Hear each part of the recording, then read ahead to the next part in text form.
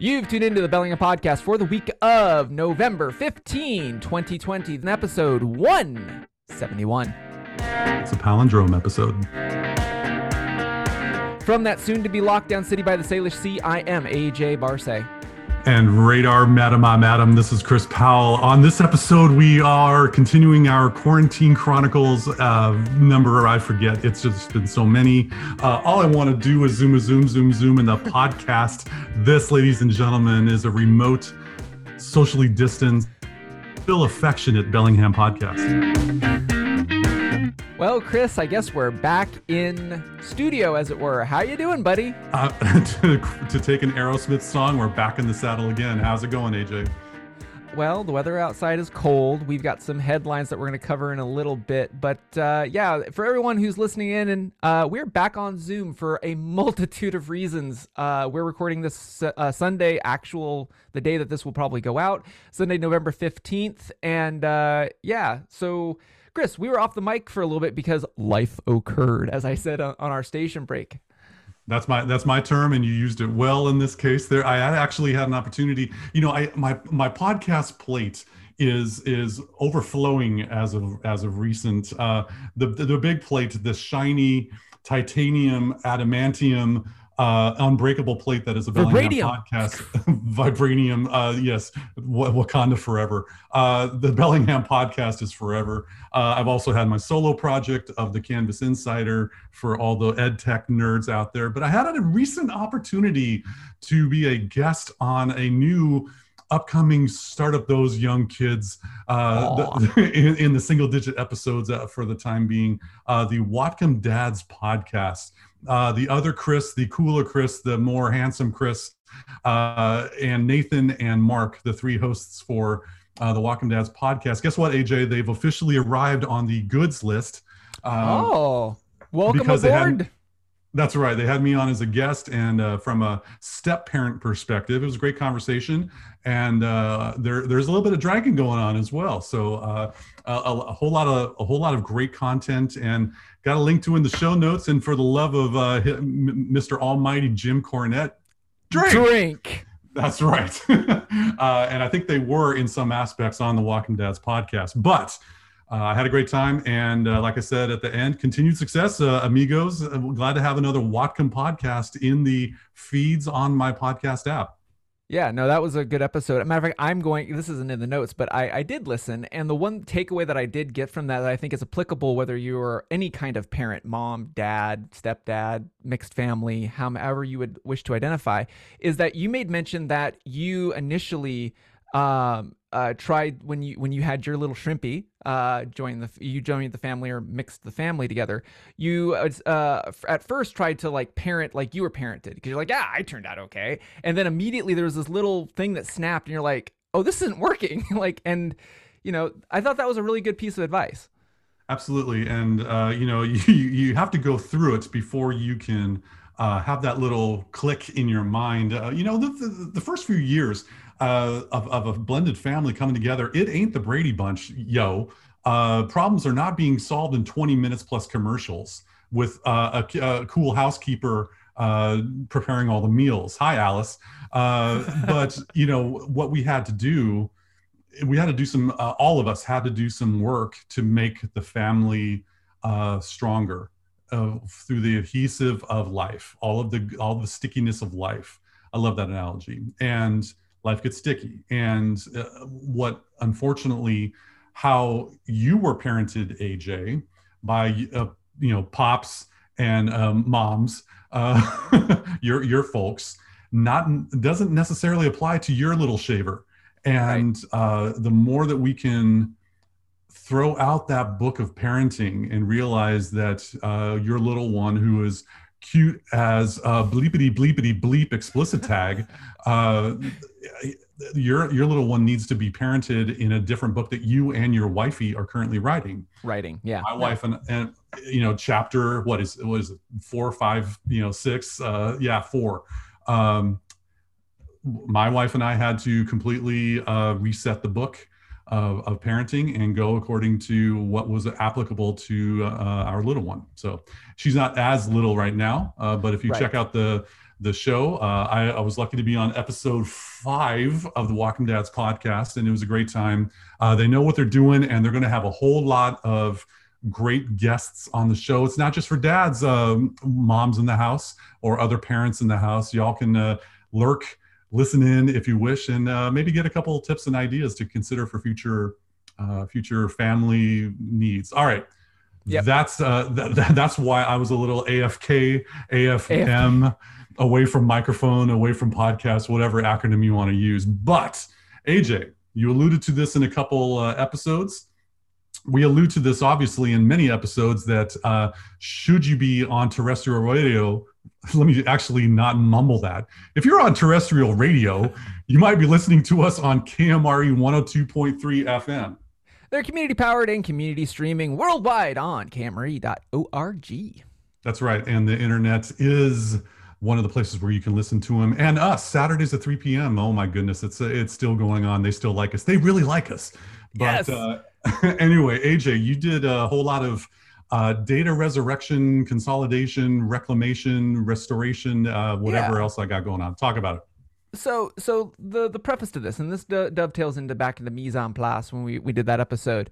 And if anything, the pandemic has kind of shown me, not just as a technologist, but just as a digital citizen, is that we have taken for granted what the internet, and specifically all the services the internet wishes to provide us, for a bivvy of prices and opportunity. And what I mean by that is we've gotten used to things like having free email. And, you and I have talked ad nauseum for 4 years about the cost of what free means on the internet. And I'm changing that narrative just ever so slightly. And it's something that I have to attribute to my wife, because she actually picked on this and coined this term. And I think it's really applicable now, even more so with COVID. And it's this concept of digital bartering. I think we need to kind of recognize when we get something for free, we're actually bartering digitally what that service is providing us. So for instance, in the case of Google, or any of them, I'm not picking on Google, Apple, whatever, whomever, they give you something for free. In return, you do get something out of it. You do get a service, you do get a, reduction on the cost of the device or whatever. Usually a whole lot of convenience. A whole lot of convenience as a world-class Big Five free product that you are signing up for.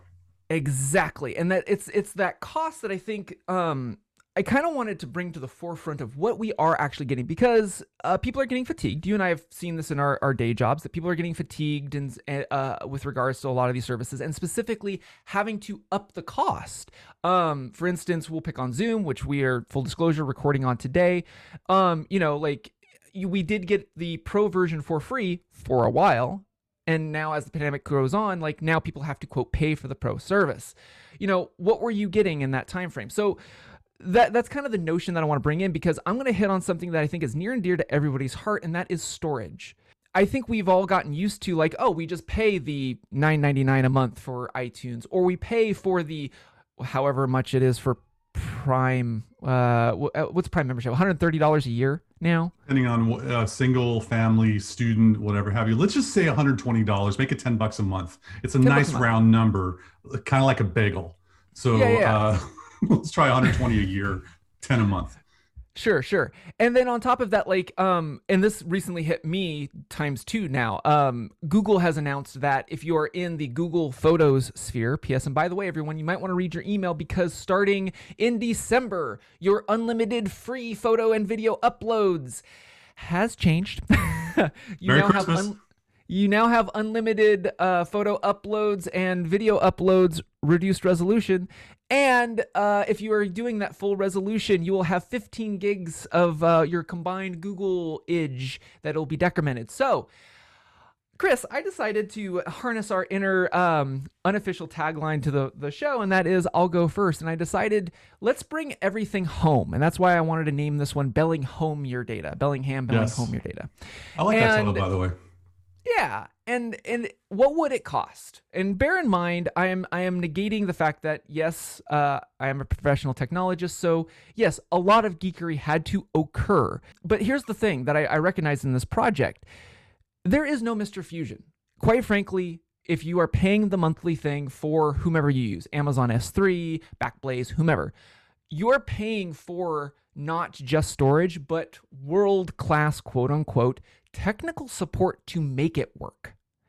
There is nothing on the market, Chris, right now that is the Mr. Fusion of getting your data home safely, securely, and speedily is the key part that I want to hit on today. In the words of Dr. Emmett Brown, that's pretty heavy. Yes. To use the other Back to the Future reference. I'm gonna harness my inner Michael J. Fox right now. Right now, I'm in the beginning of the first video, and you just see me cranking up the dial slowly. You see me putting on the shit. I got my guitar, and we are going to slam the stack here. So what we're going to be talking about is network attached storage, or DAS, direct attached storage, and versus hard drives. This is all something that we are used to. As this pandemic progresses on and on, more and more of us are going to use more and more storage. Where the heck are we going to put it? And more specifically, how much stuff do you already have up there that you forgot about? So I'm also going to be tackling this from, I think, probably the most pertinent side of our data storage, and that is photos. And I'm not talking as a pro photog here. Personal photos, like that is our memories, our digital memories you have secured in a bevy of places. Do you know where it's at? Do you know how much it is? Like, that was eye-opening even for me, because full disclosures, as a pro photog, I manage over 4 terabytes of professional data. Okay. For the rest of us that don't know what the heck Pro Photog does, that is 4,000 gigabytes plus of files of those cute moments, those high quality graphics. 4,000 gigabytes, y'all.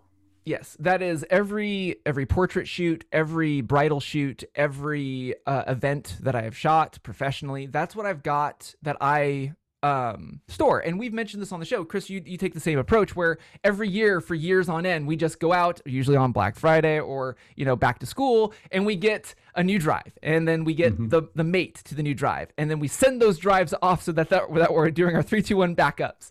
Yep. Until for me, this year, I got a bad mate. So I got 2 drives, 2 4 terabyte drives as usual. And my master drive was great. The brand new out of the box one was not. And that's what sent me over the edge. So a network attached storage solution is basically, instead of having these bevy of drives where you have these, like even off on camera right now, because I've got drives everywhere, you centralize it into a little computer that manages those drives for you. It's called a server. That's all a server is, folks, is a little computer that manages drives. By the way, an Apple TV is a little bit of a computer. A Roku stick is a bit of a computer. An Amazon Fire TV stick is a bit of a computer. It runs an operating system. It does things for you. You just connect some hard drives to it, and it can do wonderful, magical things. Go ahead. Yeah. So when we talk about a NAS or a DAS or a server, it's not a big, scary technical device because you already deal with it. Like Chris said, like you just take something that has an operating system and then you attach storage to it. That is a server or a NAS, network attached storage. So there's lots of brands, and I have no affinity to any of them. Full disclosure, I've pretty much used all of the ones I'm going to be listing.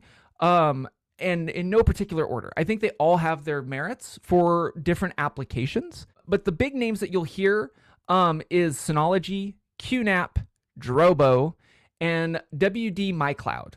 And Chris, I think you and I, like I said, over the years, I don't think there's a single one of these that you and I have not worked on over the years. No, I've worked on all 4 of them, and I will be happy to throw some of them under the bus and and to talk positively about some. But AJ, this is your baby. Cuddle it. Keep going. So a lot of these, what you're looking at is when you look at a NAS, you're looking at 2 avenues. You want to store your stuff securely and also get access to it. And it's the access part that you're going to be paying a lot extra for, to be honest, because like we just said, like to buy hard drives and hook them up or have them on a computer that we call a NAS and put it on your network, that's really easy. That's the easy part. Where you have to be a geek is to secure the access so that you can remote get into it. And that is where Amazon, Google, Apple does a really good job, that convenience factor, because you're paying for somebody to do that for you.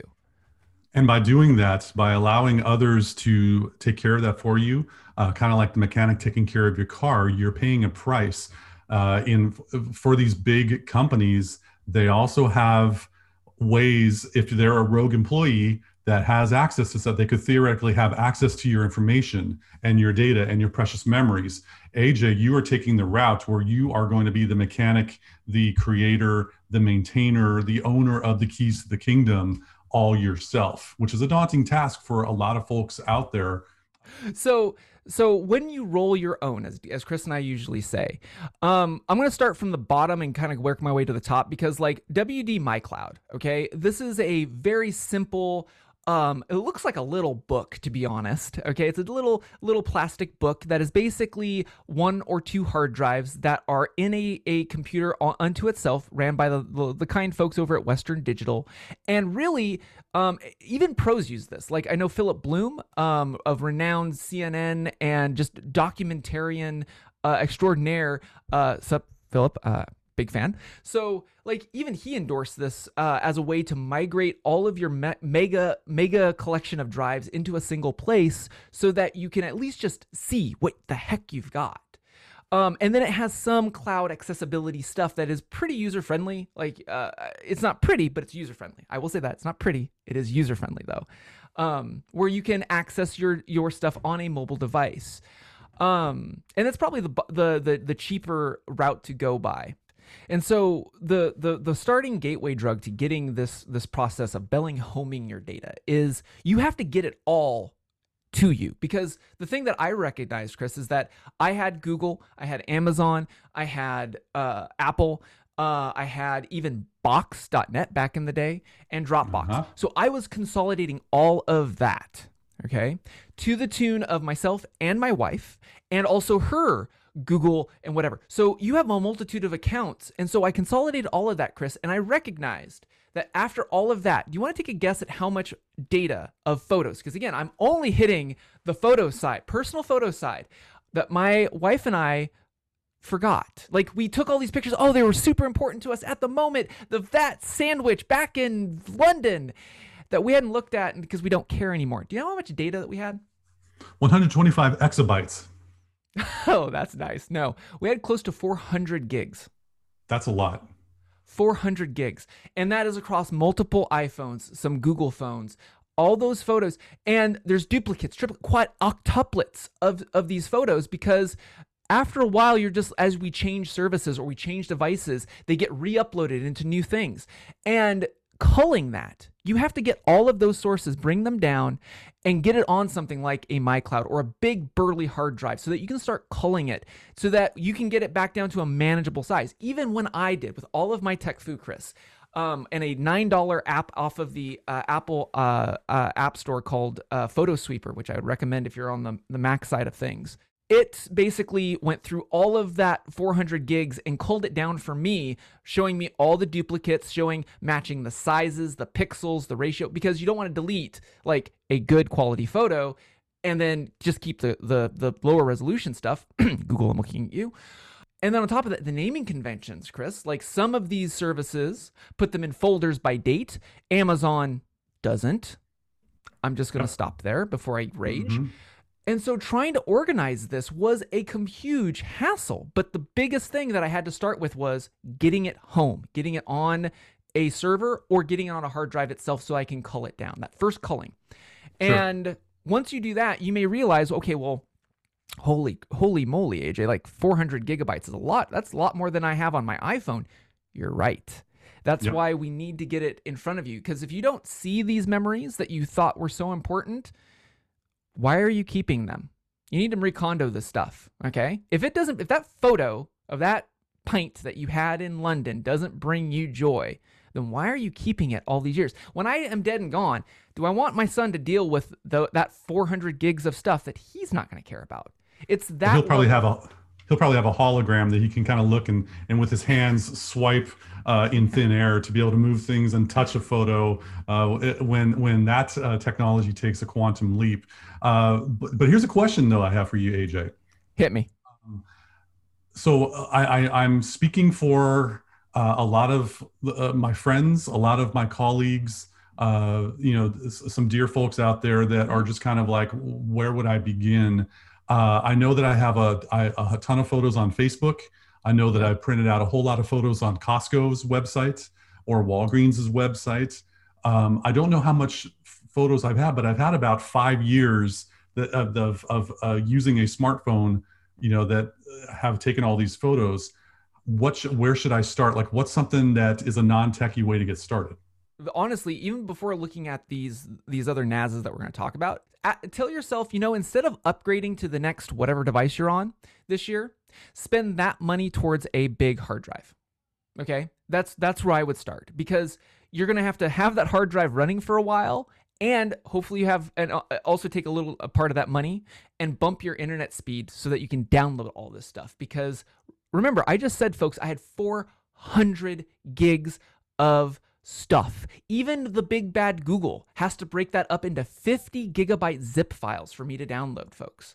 Okay. Yeah. So to get it back home, it's going to take some time and a little bit of resources. And like I said, instead of going from I'm going to pick on iPhone, folks, from the iPhone 11 to the iPhone 12, instead of spending that $1,000 on that, spend a couple $100 on a hard drive that's going to home all of your data, and then also the internet speed so you can get it.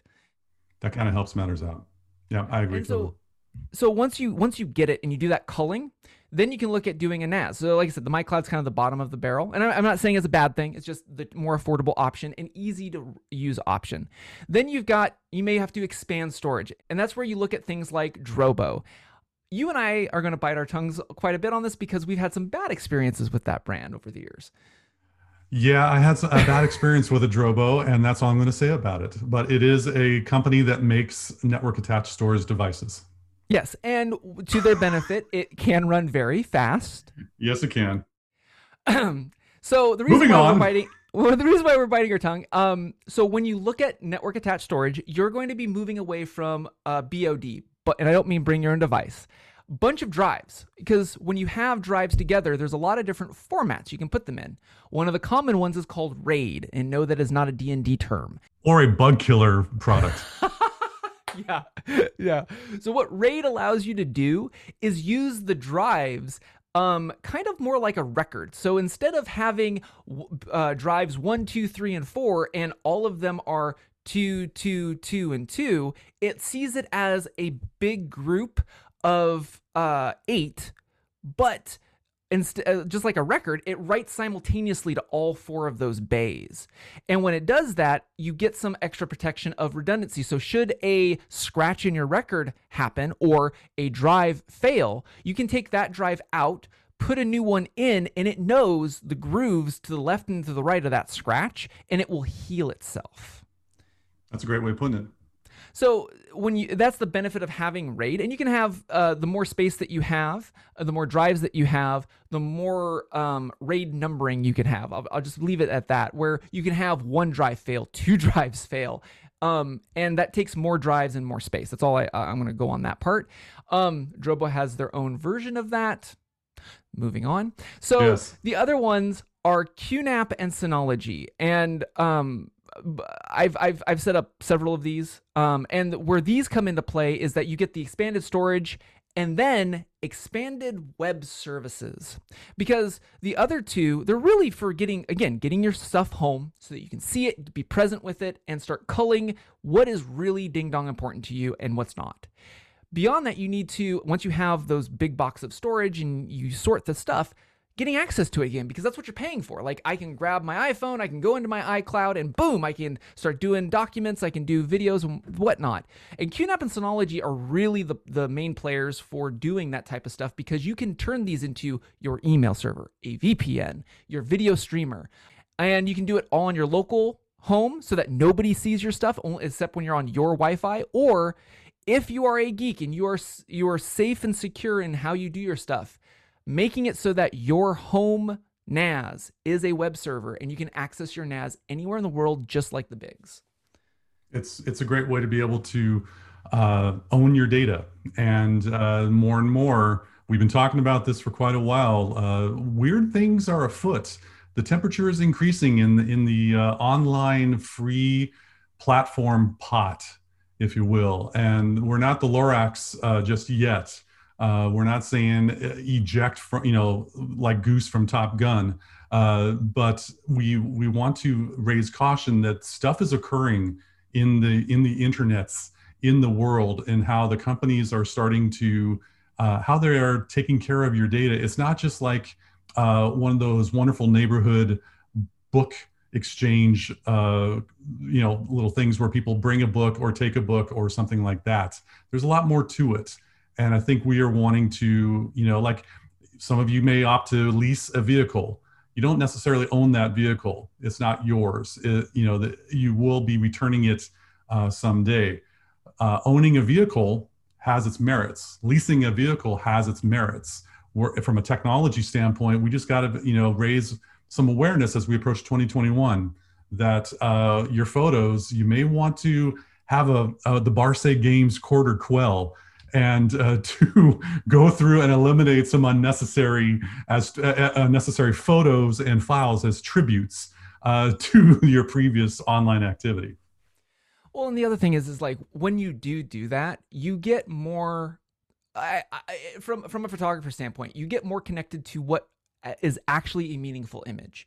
We have gotten so used to just running and gunning with these things. And on top of that, I'm also going to throw Apple under the bus. Those live photos that you all take, that is a photo and a little QuickTime video that gets taken every time you do that. So you now have to manage yourself, if you go this route of managing those little videos and those photos. And I'm not going to just throw Apple under the bus. Some of you may remember BlackBerry, Palm or BlackBerry, I can't remember who, originally released the Zoe. That is actually what this technology is really based off of, where you have these living moments where it was just like, an animation plus the photo, so you can get the, motion effect. So this isn't a new concept. But again, think about what media you are making. And that takes space. It has to take space somewhere. So let me break down the costs for everybody. So I went down this road, and and by the way, if you're listening to this and the one thing that you checked out on me, you're like, oh man, AJ said security. I don't want to deal with that. Look, you can buy a NAS, and this is how I operate. You take that NAS, you plug it into your network, you move all of your stuff to it, and when you need it, you plug in that Ethernet cable, or if you're on an Apple, that dongle and Ethernet cable to it. Yeah.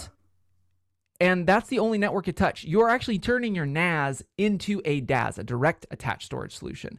And that way, you don't have to worry about the apps or the web server or anything like that. It doesn't touch the internet unless you physically plug it into the back of your router for like system updates and stuff.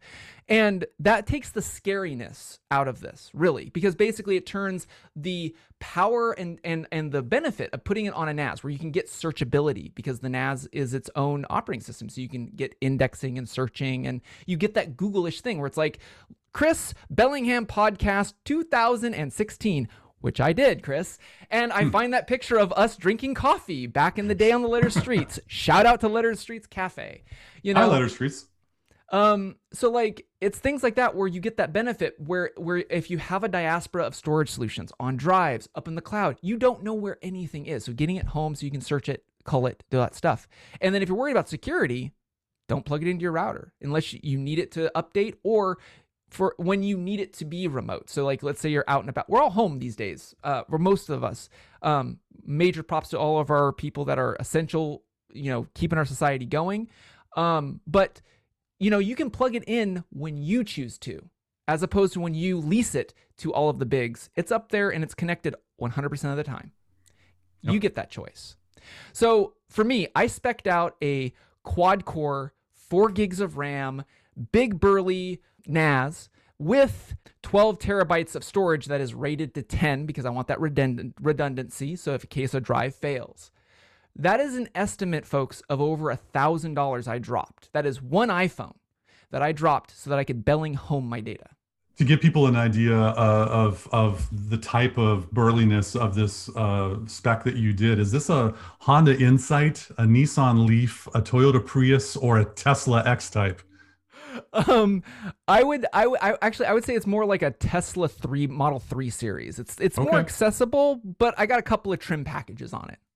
All right. So this is the upper scale, if you will.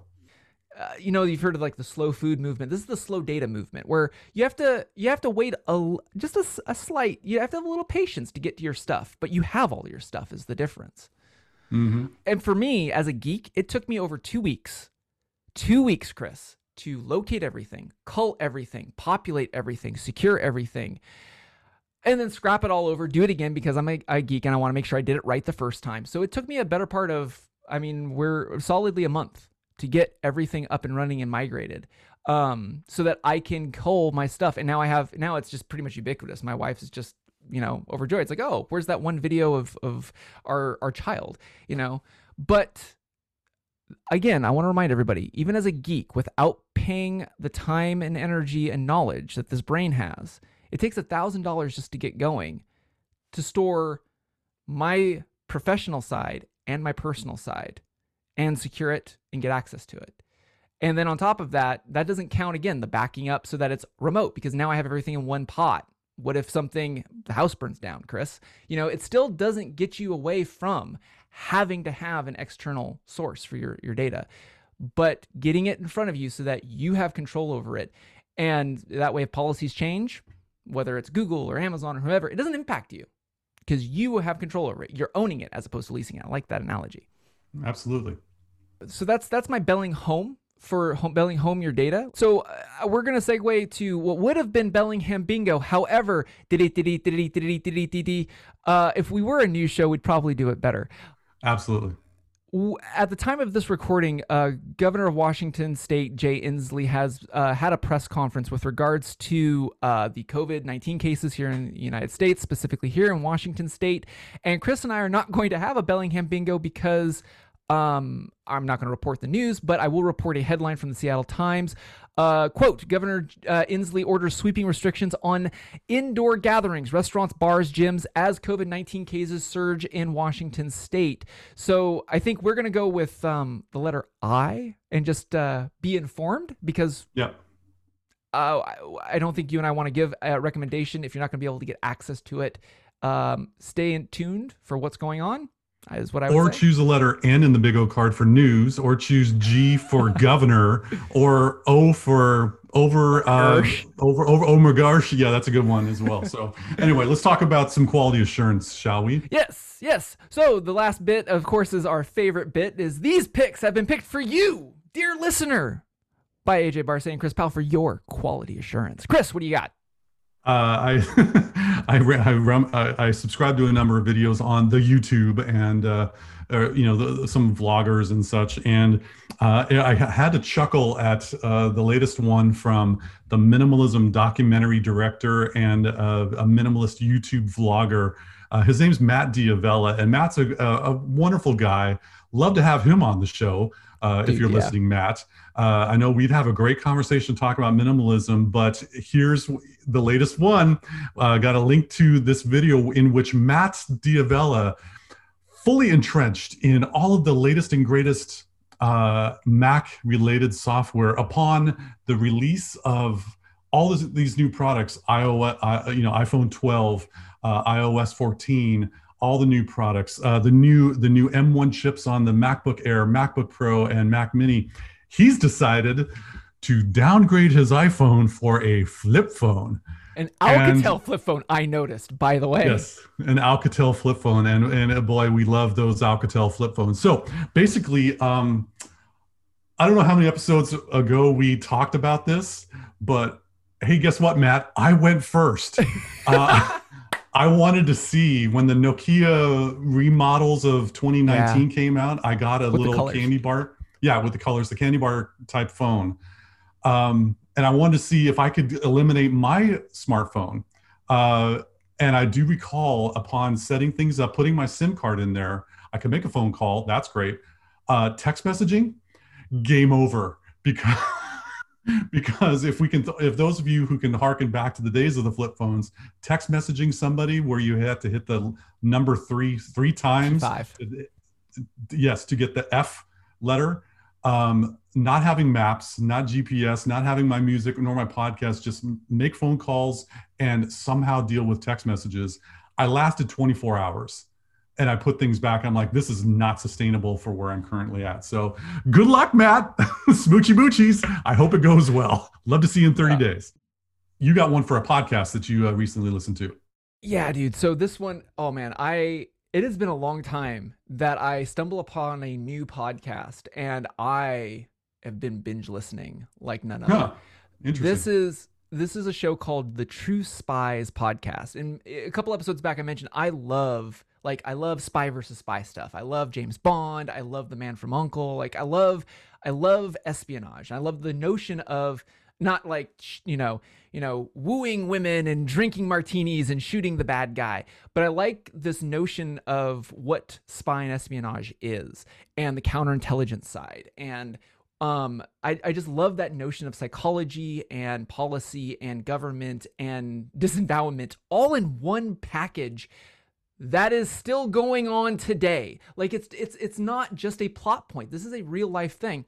And so True Spies is hosted by these two wonderful women out of the UK, and they go into the in-depth stories of real life spies and real life spy moments, and beginning in those first person accounts from these retired espionage agents. And so we're listening, we can get stories from like the Cold War. I listened to this episode where this Cold War agent from our side had to go on the other side of the Iron Curtain and then get himself into this manhole to physically tap wires, because at the time the Russians were making like missiles, and that was they were making the first communications hub between the city and the research facility, and the US was going in there so that we could get like what was going on with those nuclear stuff. Like the level of what has to happen, it sounds like something out of a James Bond film. But this already happened. Like this has happened. And they also go into other avenues of counterintelligence, where they had the gentleman who was the real Black Klansman, what that film was based off of. Just a whole bunch of different stories.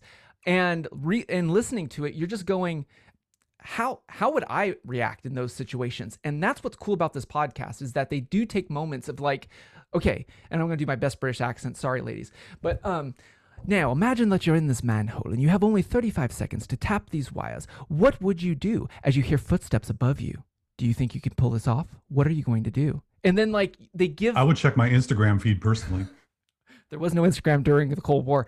But no, it's just they put in natural breaks where as you're listening and you get enthralled in it, you're like, well, I could do that. And then they throw in a monkey wrench of like, no, this really did happen. What would you have done?